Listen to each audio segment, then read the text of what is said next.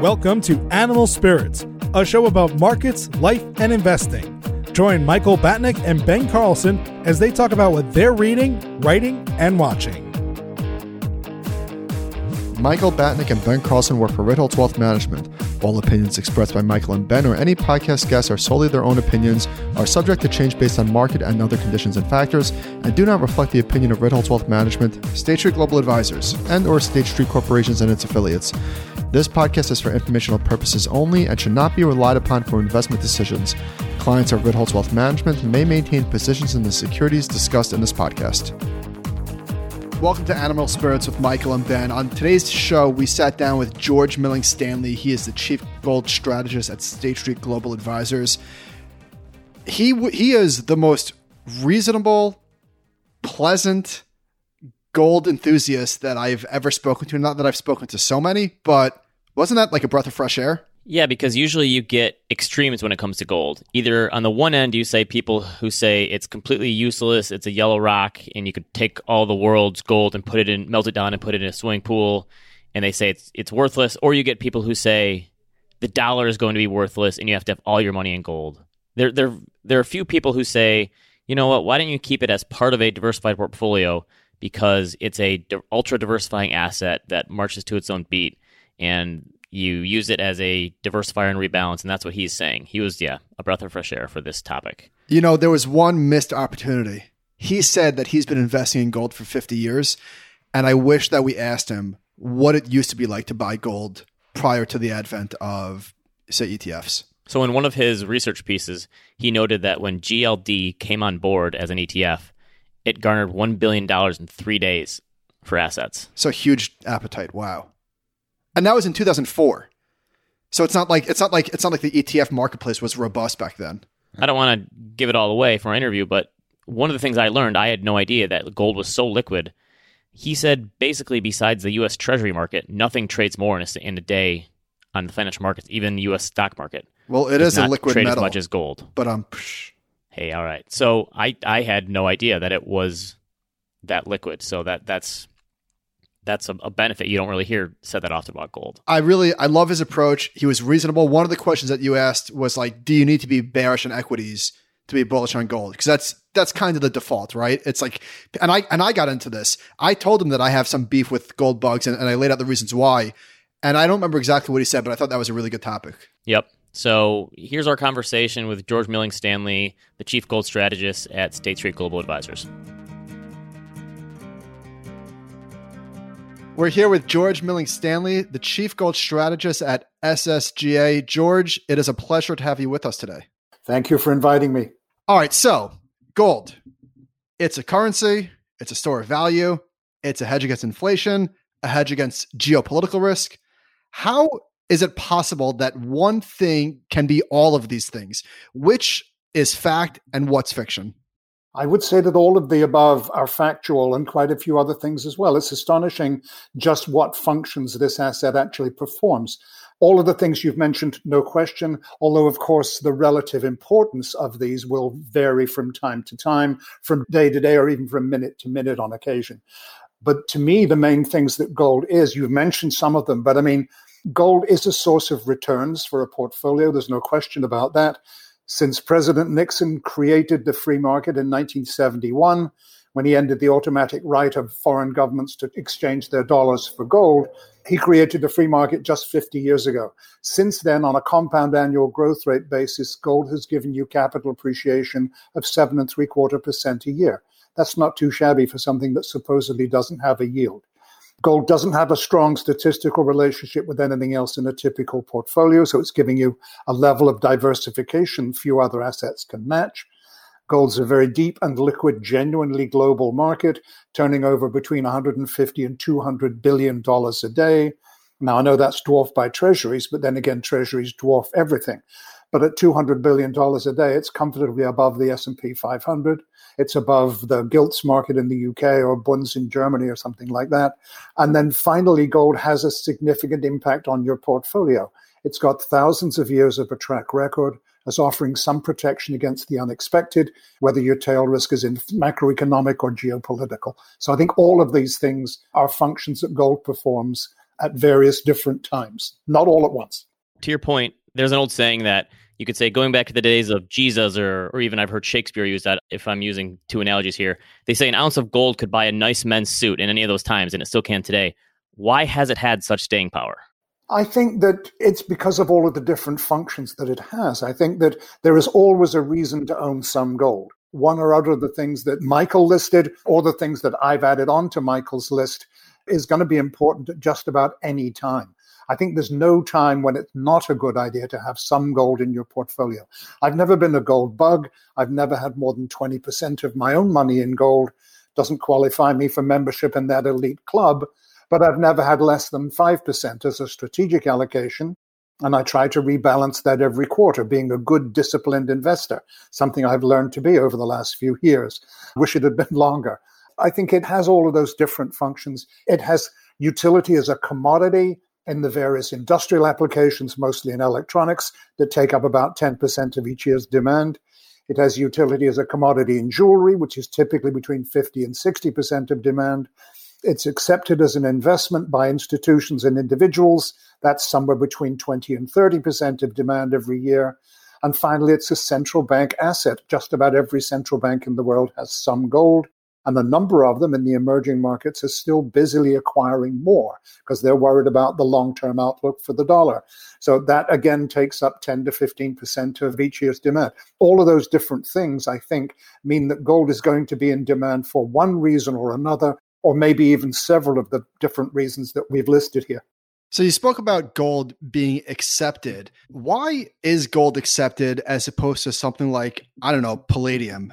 I remember reading about this in Peter Bernstein's The Power of Gold, The History of an Obsession, how he goes back to the ancient times. But why do we think that it did take hold then and continues to now? I remember Peter's book very well. He had that odd story from Ruskin about a gentleman who was on a transatlantic voyage, I believe, and the ship ran into great difficulties. The gentleman snatched up his gold coins, leapt over the side of the ship, and promptly sank to the bottom of the ocean. And Ruskin's comment on this, and Peter Bernstein echoed this, was what a damn fool the guy was for taking his gold with him. Now, if that guy had picked up his golf clubs, exactly the same thing would have happened, but nobody would have blamed the game of golf. They would have said the guy was crazy. It's beautiful. It has all of these different functions that it uses. It's malleable. It's ductile. It has a very high value to weight ratio. We are long past the days when people in what is now called Sweden used to carry around large sheets of steel on their backs, bound with leather, because that was their medium of exchange. Gold is a much more efficient means of buying stuff, developed into a much more efficient means of buying stuff. And now, of course, it's got all those other functions as well as an asset rather than as a medium of exchange, and nobody really using it for that. But it does have all those functions as an asset. It has those functions in industrial applications and as an investment for both individuals and governments. Because you don't have to carry it around anymore, obviously that's not a big deal. So is something like Bitcoin a viable alternative to gold as a store of value in your mind? You're asking me to draw a comparison between something that has a 10-year track record, if I understand it correctly, and something that I've just mentioned has thousands of years of a track record? See, now the gold bugs are going to let you in for putting down Bitcoin like this. The way that I think of it, I think of gold as an investment. It's one of the things that allows me to sleep at night because I have some in my portfolio. If I owned any Bitcoin, and full disclosure, I don't, but if I owned any Bitcoin, I would lie awake nights wondering whether the exchange I bought it on had been hacked and I'd lost it, or whether my e-wallet had been penetrated and I'd lost it. I would be worrying about it all the time, which is why I don't have it in my portfolio. I believe this is where the kids say, okay, boomer. Probably. That's true. I'm 73 years old. I think I'm solidly in that dynamic. That's fair enough. I have no objection to people using it. I don't want to use it myself. And I don't see it in any sense as competition for the strategic place that gold has in my portfolio. So you spoke about gold being a central bank holding. It's useful for institutions, individuals, companies. There's flows into and out of. Where does the gold come from? Are you buying it from, is it people's jewelry? Like, where is this coming from? Our gold ETF is just like any other ETF out in the market there. The manager doesn't have to buy the underlying Basically, the people who decide whether the float needs to be enlarged, if there's not enough liquidity, are the authorized participants, the broker-dealers who are making a market in these various ETFs. Typically, when they get an order from a client, they pick up whatever they need on the floor of the New York Stock Exchange. There's no need to wake me up or the custodian in London or anybody else.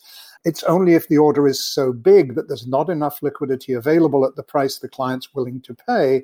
That's when the AP buys gold, makes it available to the trust at the vault in London. And once the particular bars have been chosen from the general pile backing the custodian's trading, and they have been physically moved over to the part where our gold is stored, that's when a phone call goes to Depository Trust Corporation, authorizing them to issue the shares. So the authorized participants buy the shares from the trust, but they don't pay in cash, they pay in gold. Unless Bruce Willis comes in and steals it.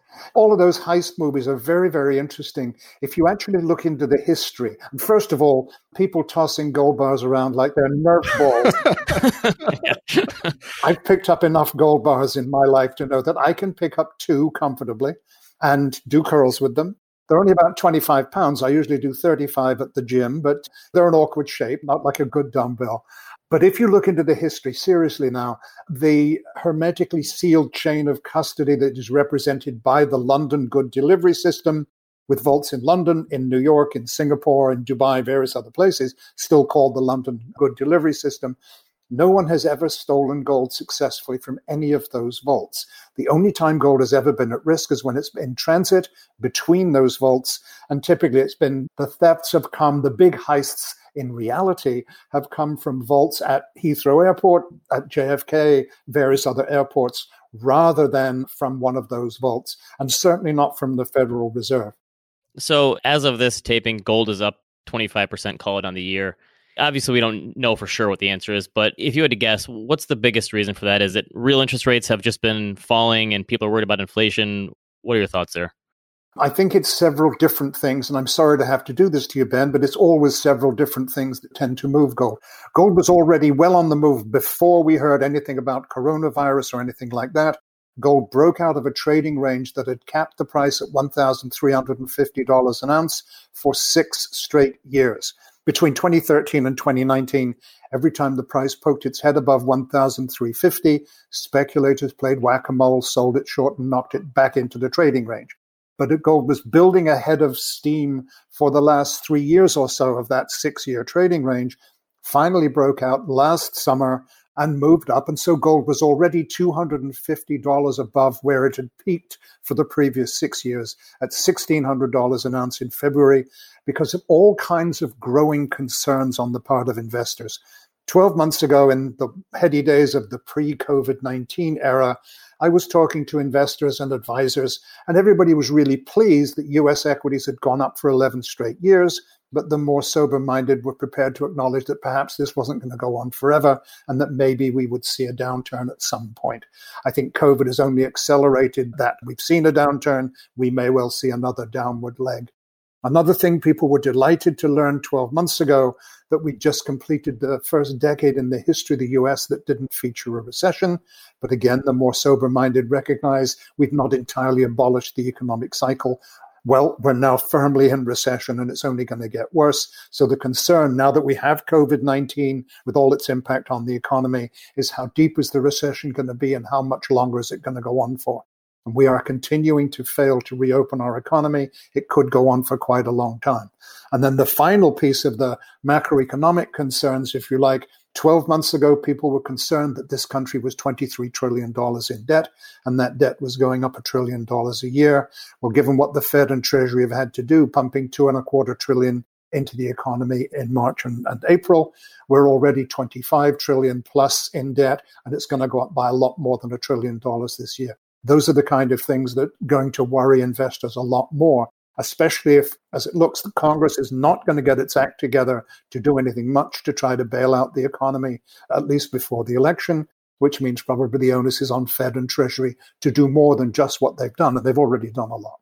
That is a potent cocktail. And then also you have the fact that obviously the dollar weakening has certainly been a tailwind for gold. And I think one of the interesting things about gold is that, to your point, it can be a chameleon. And it's hard to know at any given time what's going to move the price of gold, whether that be real demand from the buyers that are using gold or investors.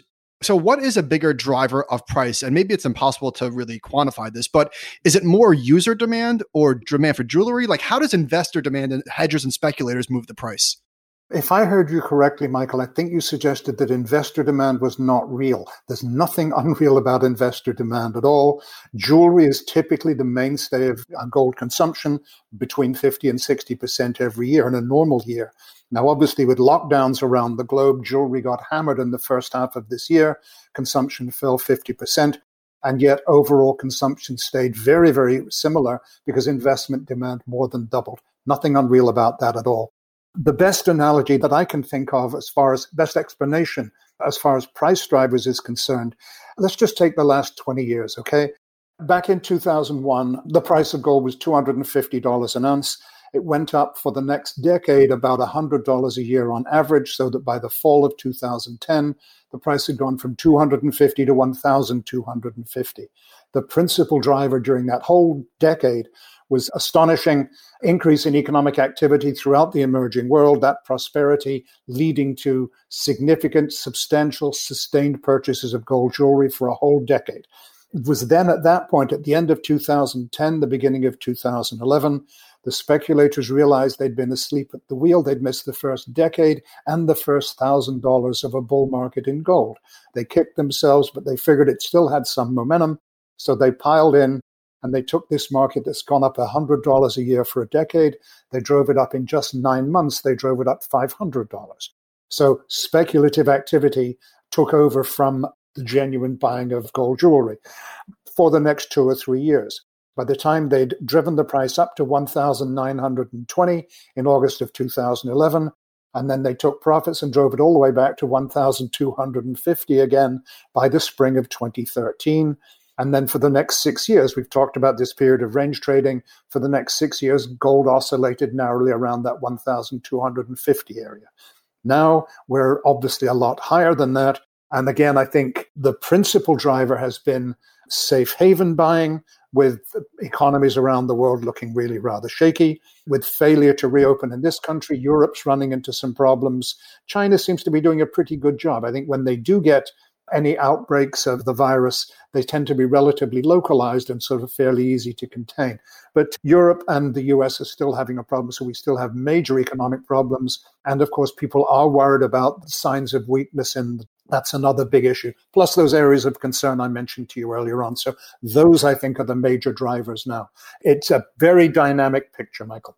Aside from the hedging aspect, let's say you're trying to set expectations for this as a piece of your overall portfolio. So with bonds, you can take the starting yield and have a pretty good idea what your returns are going to be over the long term.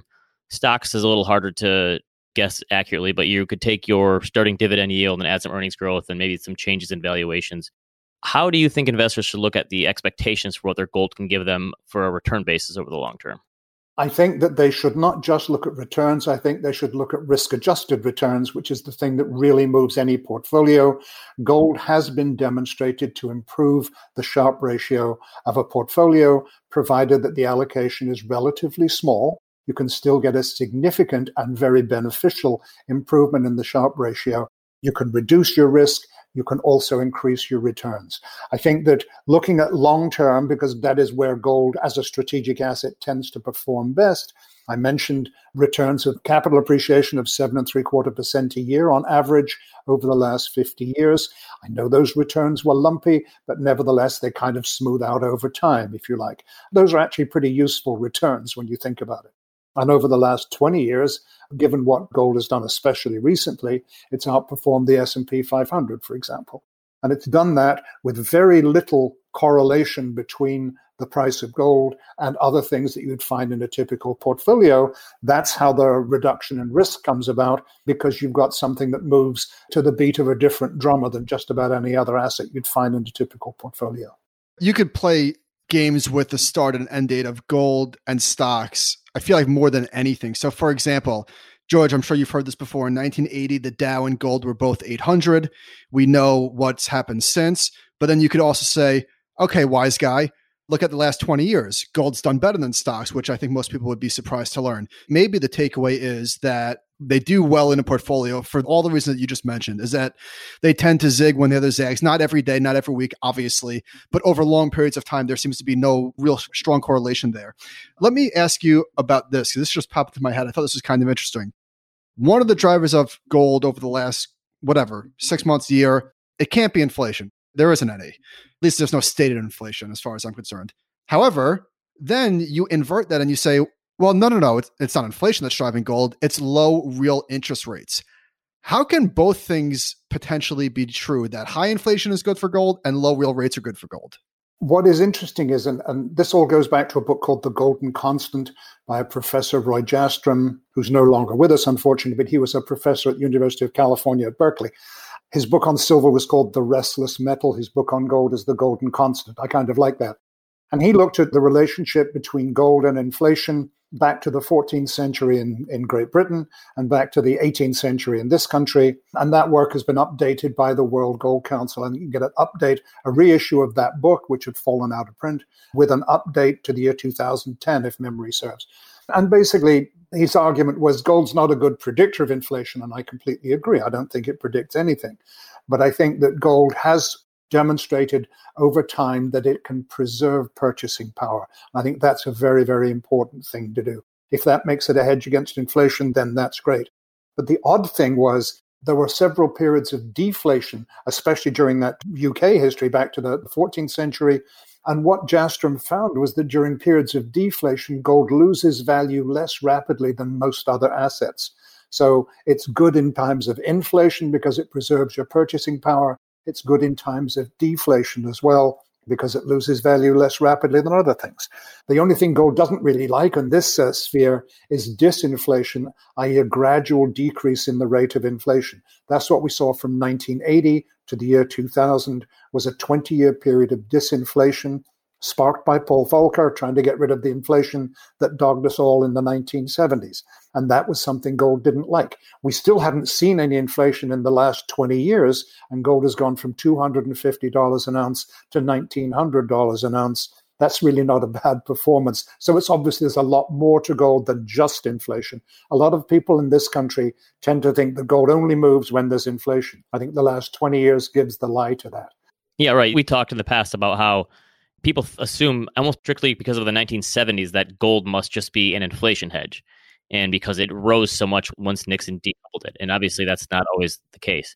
Why do you think that gold is such an emotional asset? Because Michael and I often talk about it's one of those assets that if it's going up in price and you're on the sideline missing out, that's one of the assets that you're going to hear about from your friends, or it's going to be in the headlines. You're going to hear from people who don't pay much attention to the markets when it's up. Why aren't I in this? I'm kicking myself. Why is it such a fun thing for people to talk about and speculate about? There's no oil bugs, for example. If the price of oil is skyrocketing, nobody thinks, oh man, why don't I own oil? Right, but nobody ever calls people who invest in dollar assets dollar bugs, but nevertheless, exactly the same kind of motivation moves them. If the dollar is going up in value, people kick themselves for not having done it, but people like to be mean to gold. I think one of the reasons is that it's relatively come into its own since the advent of gold ETFs. It's only 15, 16 years ago.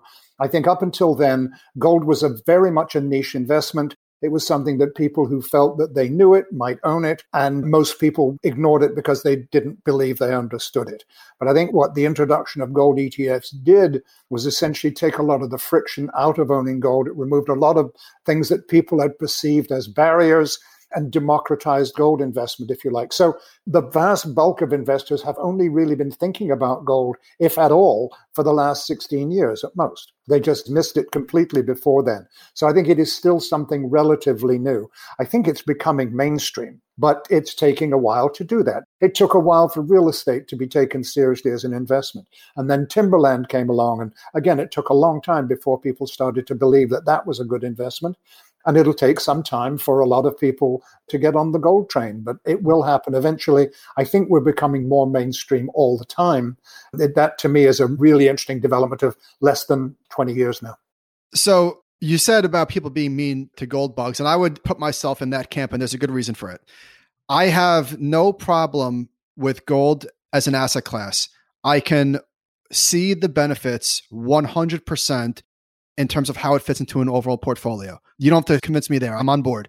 The thing that drives me nuts, and I think a lot of people, is that for whatever reason, gold is used as the weapon by financial predators to the financially illiterate. In other words, it's used to scare them. And so I think those people give people like you, and I want to say people like you, those give the gold bugs, in my opinion, a bad name. Interesting. I think a lot of those people who used to do that kind of boiler room stuff with gold, I haven't been hearing about that much recently. I think they've actually moved on to the cryptocurrencies. So that's my riposte to what you're saying there. But no, there's no question that there's more emotion attached to gold than there is to most other. It's hard to get excited about small cap growth stocks, let's face it. Whereas there is a definite visceral appeal to handling gold coins, for example. It also could be sort of political in nature. When you think about the deficit and things like that, those very much have a political bent to it. I don't know. I mean, I've seen Democrats and Republicans build up deficits since I moved to this country 30 years ago. I'm not so sure that there's necessarily a political angle as far as that's concerned. But no, people do get emotional about it. I'm afraid we just have to accept that. The people who have always been believers, who now believe that with gold at $1,900 an ounce, they're fully vindicated. There are still people out there who think that the gold price is being artificially suppressed by some strange cabal that clearly isn't doing a very good job, given that in the last 20 years, we've gone from $250 to $1,900. Anybody running a cabal to depress the gold price should be fired forthwith, right? So like many other commodities, gold booms and it busts. And so you could easily make the case that this is why it is a perfect piece for a long-term strategic asset allocation. When it booms, you rebalance. When it busts, you rebalance. It's a diversifier. Totally get that. But there's also people that say that because it does boom and bust, that you could just use a simple trend following strategy to buy when it's going up, to avoid when it's going down. What do you say to that? There are many, many different ways of investing in gold. My way, and it's also been the way that I've tended to forecast. I've been a forecaster of things all my life. And there are two ways of forecasting. You change your forecast every 30 minutes, or you stick to one forecast for 30 years. I tend to prefer the latter approach. It involves a lot less effort and a lot less writing and stuff like that. I think that there is always a good reason to own gold, because even in those periods of the last 50 years or so that I've owned it, when it was not providing me return, it was generally mitigating the risk that was in my portfolio. And I think that because it was reducing the overall risk in the portfolio, it was allowing me to push further out on the risk spectrum with my equities and possibly even to the junky area of bonds as well, because it was already reducing the risk. I think even when it wasn't giving me returns, it was reducing my risk. When it was giving me returns, then maybe it was giving me a little less on the risk side. But to me, there is always a reason to have a strategic allocation because it makes sense. You mentioned earlier the notion of it's easy to cherry pick. I completely agree with you that cherry picking periods, that's why I have only two benchmarks, if you like, from which I base all research. One is the opening of the free market in 1971. I think before that, gold and money were inextricably linked, and that has not been the case since then. So I think that that is a perfectly defensible period to take. And gold's gone from $42 an ounce to $1,900 in that 50 years. Not a bad performance. And the other one, I think, is the advent of gold ETFs in November 2004. I think that was another major development in the history of gold as an investment. So all the research that I do, anything that my team publishes, is to one or other of those time periods, essentially. So the research that I've done shows that the correlation of gold to the stock market over the long term is effectively zero, depending on the period you're looking at. You don't necessarily have to be bearish on stocks to be bullish on gold. These two asset classes can go up at the same time in different scenarios, correct? Absolutely. I mean, the conventional wisdom, and this used to be true, I think, when I first started out in the early 1970s, that we used to expect a more or less inverse correlation between gold and the U.S. equity market. If equities were strong, gold was likely to be weak and vice versa. I think that things changed in 2008. I hate to be the one that says this time it's different, because as John Templeton told us a long time ago, those are the four most expensive words in the English language. But this time I think it is different. We've had a 12-year period now in which when equities have been going up, gold has gone up, down, or sideways. It's done all three at different points in that 12-year period. But every time equities have turned down, then gold, sometimes after a brief downturn at the beginning, gold has recovered very rapidly and gone on to set new highs. So instead of an inverse correlation, we have an asymmetrical relationship. And think about it, that's good. When stocks are going up, you don't care what your hedge against potential weakness in stocks is doing. You'd rather it wasn't inversely correlated. But you want to be able to rely on that inverse correlation when stocks are going down. And that is essentially what gold has demonstrated for the past 12 years. Two things. One, since November 2004, we're recording this on September 21st. Since November 24, gold is up 313%. The S&P 500 total return, 284. So how about that? Gold, like I said, has outperformed stocks since the ETF came on the market. I think that's a testament to what the ETF essentially did. It unlocked gold as an investable asset for a whole universe of investors who had not perceived it as such before then. Took the friction out of it, as I said earlier.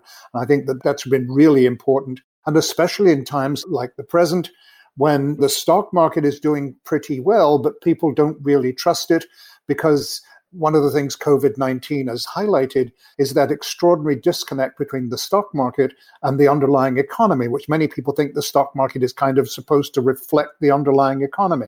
Since they started to recover after the downturn in March, stocks have been on a tear. The economy remains in tatters. So there's clearly a huge disconnect there.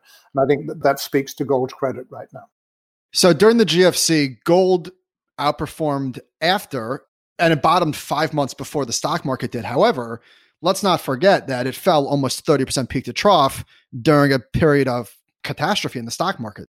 Yep, you're absolutely right. But let's not forget that it actually finished the year higher than it had opened the year. Not an awful lot, but it actually was positive on the year, because that was one of the years in which jewelry demand in the emerging markets was driving the price up. So that still left over a decade an average increase of $100 a year from $250 to $1,250. That's pretty good. Sure, you will get occasions when equities take a sudden dive. People are faced with sudden and unexpected liquidity needs, especially if people have bought equities on margin, for example, and are facing calls for additional margin as the value of their equity holdings goes down. What we saw in March of this year, those people who were savvy enough to own some gold were able to sell some or all of their holdings, meet the margin calls, rather than having to part with their equities at depressed prices. And typically when gold has performed the way that people wanted it to, the reason they bought it, then they'll buy it back pretty quickly. And that's a pattern that we saw in March of this year. We saw it back in 2008, the GFC. We saw it back in the recession of 2002, Black Monday, 1987. The equities dropping suddenly and dramatically, gold going down, equities then spending months or even years to recover their equilibrium, gold being very much on a V-shaped trajectory and bouncing back very quickly. Gold followed that historical pattern in March. Equities broke the mold in March. They rebounded exactly as fast as gold did, with the S&P going on to set new highs, just as gold has gone on to set new highs, which is why I'm suspicious of the speed of that recovery in equities and why I'm afraid we might yet be in for another downward leg. So I realize that this is like asking a barber if you need a haircut, which I haven't had the pleasure of doing in probably 15 years or so. But George, where do you think the price of gold is heading? What's the basis for your thoughts on where you think the price is headed? I'm looking very much at what is happening around the world that is likely, in my view, to have a significant influence. I'm not trying to pick the one single price driver that's going to be key over the next 6 to 18 months, 3 to 5 years, whatever period you want to take. But what I'm looking at is that we saw in the first half of this year, as I say, gold jewelry demand was hammered, fell by 50%. What we're seeing is that in some of the larger gold consumer, China in particular, but throughout the emerging markets, they were first into the crisis, first into significant lockdown, and they were much more strict about it than most parts of this country. And they seem to be doing better at reopening their economies than we are. As I said, any outbreaks tend to be localized and easily contained. If that becomes general across all of the emerging world, we could see a significant rebound in gold jewelry demand in the second half. If that's accompanied, as I expect it to be, by continued failure in reopening in this country, people reopening too early and having to close down again, whether it's businesses, corporations, colleges, whatever it may be, we don't seem to be doing a particularly good job in this country. That means that there's not going to be any drop-off in the investment demand, the safe haven buying. and the strategic allocation type buying that we're seeing at the same time as that safe haven buying. If those two things happen, we could see the price back above 2,000 very, very quickly. We've already seen a fresh all-time high set in August of 2,067. We could see the price somewhere in a range between 2,000 and 2,200 is my guess going into 2021. And there are already plenty of people saying 3,000 is a target for next year. I don't have to say what my target is for next year. State Street does not demand that of me, thank goodness. And I'm grateful. But I'm looking at quite possibly getting back into that 2,000 to 2,200 range in the remaining part of this year. We could see even higher prices in 2021. The longer we continue to fail to reopen, and the more successful the emerging markets are. So does that mean I can't pencil you in for a $1 million Bitcoin price target as well? I think that would be a fair assumption. Okay. You've given me two things to think about that I never thought about. I never have looked at the break even for gold before, so I'm going to look into that now that you got it on my radar. And I did not realize that gold actually traded hands more often than the U.S. stock market did on a daily basis. There you go. Those are two things I learned today. It's not that far behind the Japanese government bond market, comfortably ahead of gilts in the UK, any other government bond market you care to think about. George, you're a gentleman and a scholar. Listen, guys, it's been a real pleasure. I look forward to seeing how this turns out. And as I say, sorry about that gap in the middle, but I think we managed to cover fairly successfully. This was excellent. Thank you very much for coming on. We really appreciate it. Thank you. I really appreciate it, guys. Thanks for the opportunity. Thanks again to George. That was absolutely awesome. Just a really pleasant conversation, and we really enjoyed it. Thanks again to State Street Global Advisors. Thank you for listening. animalspiritspod@gmail.com, and we will see you next time.